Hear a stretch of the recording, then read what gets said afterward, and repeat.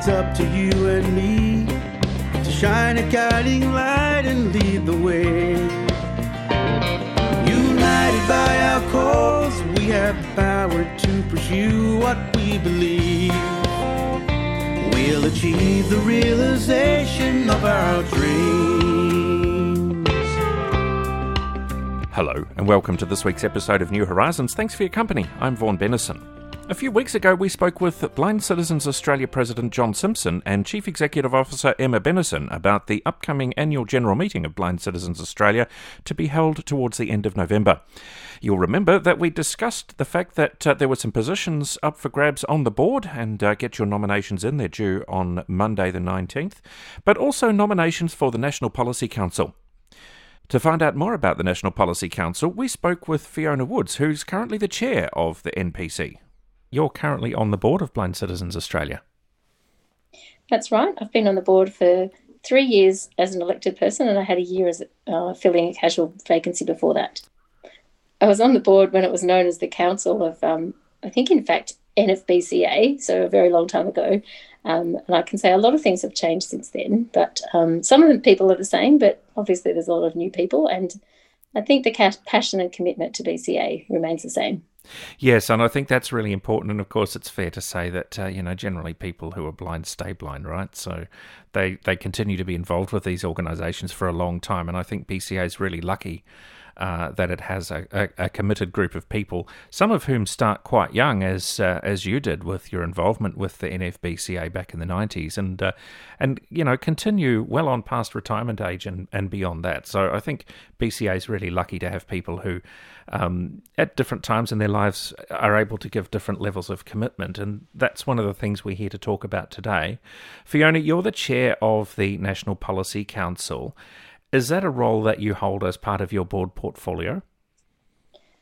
Yes, the National Policy Council, or as we might call it, the NPC, is one of the subcommittees of the board that's actually established in the Constitution.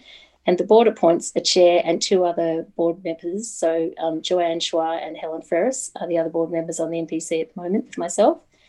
And then we have on the NPC representatives from all the different states and the ACT who are elected.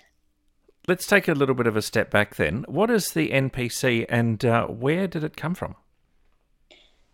The NPC has been through various manifestations, and I think in 2016, it was slightly before I rejoined the board, it was decided to set it up as a subcommittee of the board, mainly because the board, although everyone on the board really loves to talk about all the policy issues that are of importance to blind and vision impaired people, there's actually a lot of governance issues that the board has to deal with, such as finances and corporate management and a whole lot of other things. And so the policy things often sort of just don't have the time that they require, because often what you need is quite a lot of conversation and discussion and thinking about these big issues. So the National Policy Council is the body that has the time and the place to think about developing and reviewing the policies that BCA has. When you talk about policies that BCA holds, what does that actually mean for the organisation and for the community at large? Well, the way it happens is the board will think we need to have a policy about, say, at the moment we're looking at education, but in the past it might have been pedestrian safety or public transport. There are often issues that have come through recommendations at convention, or that we just know that whenever we speak to members of for any time, we know that there are issues that are of concern to people. And so the board will ask the NPC to work on a policy, and we have some wonderful staff support. Currently we're working with Jane Britt as our National Policy Officer.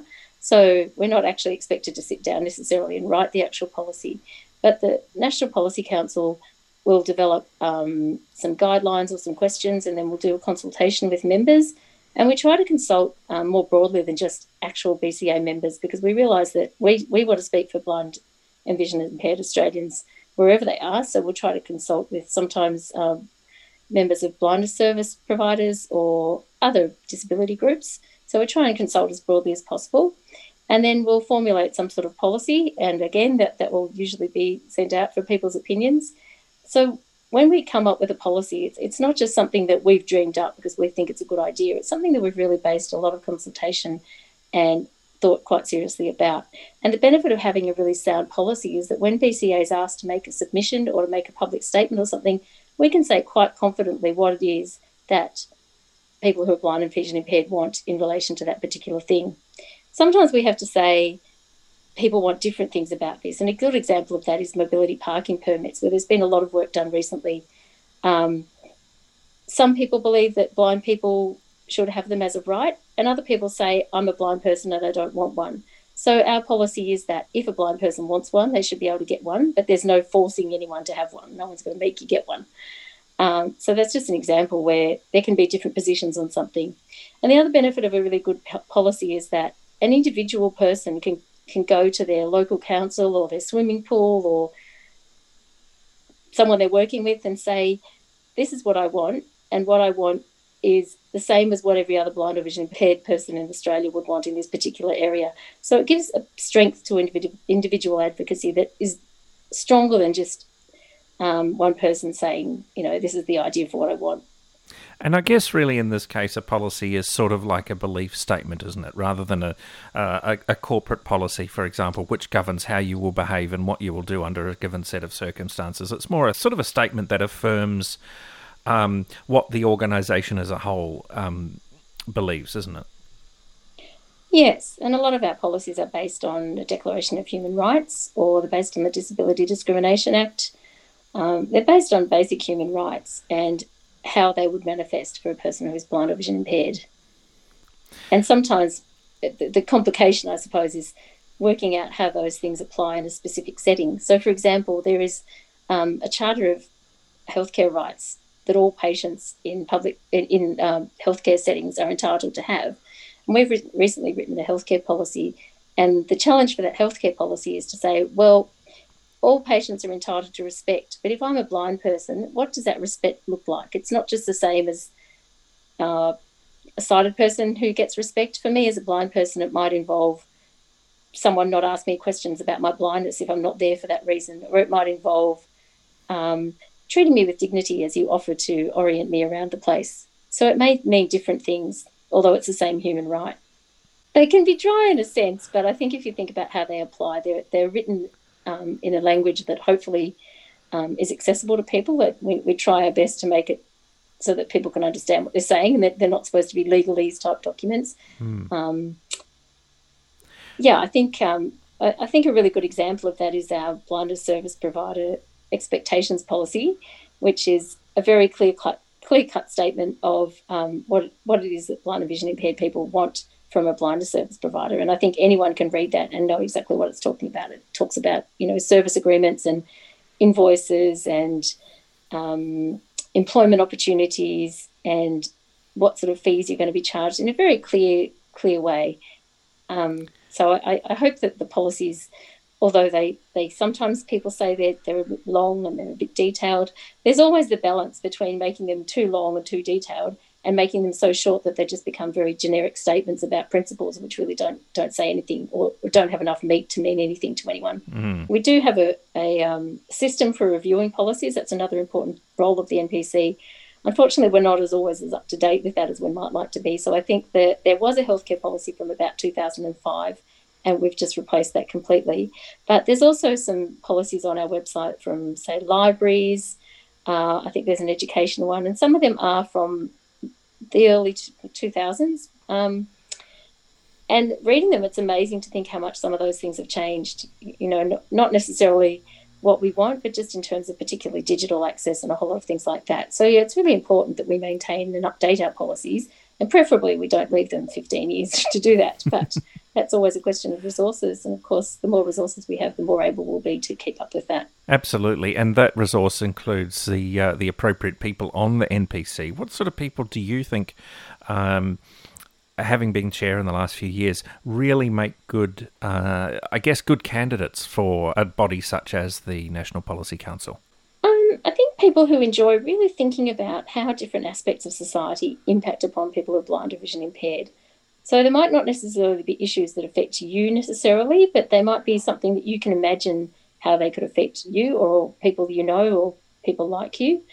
And you need to be able to think about them from a whole range of different perspectives. So I'm a totally blind person, but I need to be able to think, well, if I was a vision impaired person, what sort of signage might I want in a hospital, or what sort of issues might be of importance to me, catching public transport. I don't just want everything to be in Braille or audible announcements don't do everything for everyone. So I think it's being able to think about things from different perspectives. We don't expect people to actually sit down and write the policies. I guess that's an important thing for people to know. But we do have meetings once every 2 months. And obviously, if we only met once every 2 months, it would take an incredibly long time to write a policy. So there's an email group, and a lot of the work is actually done through emails. And it's really good if people can respond to those emails and actually put in their thoughts. And I think we've had some very productive discussions that way. I might say we don't always agree. There's definitely been times where someone said, well, look, I can see that we're going to do this and we need to move on, but I want everyone to know that I don't agree with this way of doing it. And that's a really good sign, I think, of a healthy committee, because it means people are free to express their opinions. And obviously sometimes people express their opinion and we all go, oh, I hadn't thought of that. And, the view might change. I guess, as I've said, it's important that we have geographic diversity, and the structure of the NPC caters for that already. So we have people from all the states and ACT. But it's also important to have diversity, like, people with different levels of vision, people with different histories of how they've come to blindness, as you could call it, but also less obvious differences. So people with multiple disabilities, or people with language backgrounds that aren't English, or we want diversity of gender experience. So really we're looking for a range of people. There's no one person who's the perfect NPC person. And I know sometimes people think, oh, there'd be someone much better qualified than me to do that. I'd be interested, but really I'm sure they would want someone else. Please don't think that, because quite often, a new person or a different perspective is exactly what we need. And I know people with the NPC often feel like they need to have really strong networks and connections with lots of other blindness or blind people.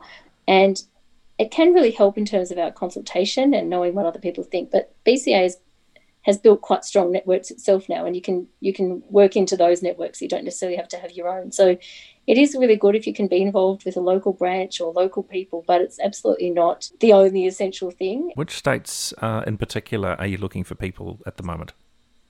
We're looking for Western Australia, New South Wales, the ACT, and Tasmania. For people who do want to nominate, how can they do that? Well, I suggest you go to the BCA website and check the position description. Then find 2 people in that state to nominate you.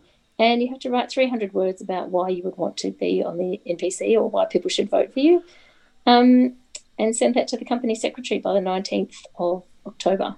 It's quite soon now. It is indeed quite soon. You've got until Monday to get your nomination, and have a look at the BCA website. Fiona, thanks for joining us, and let's hope you're able to fill all of those positions, and good luck with the coming years of the NPC.